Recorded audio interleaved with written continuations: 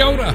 Part 2 of our kōrero around martial arts. As I'm once again back with you again to give you my insight into martial arts and what it meant to me. Now, over the years that I trained, I ultimately finally figured out that martial arts isn't what it was always cracked up to be. Now, I remember seeing Bruce Lee's Fist of Fury for the first time.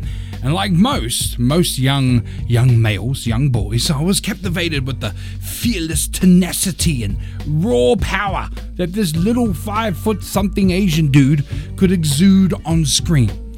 Now, I had no idea what he was saying. All I knew, he was kicking ass and he looked good doing it.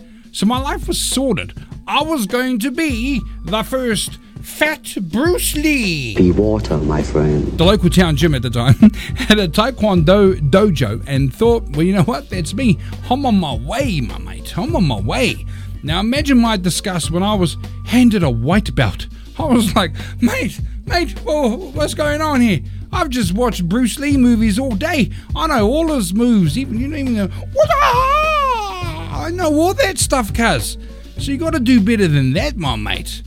And so from that day, my journey of discovery began. Lesson number 1. It was called humility. Ooh, wow.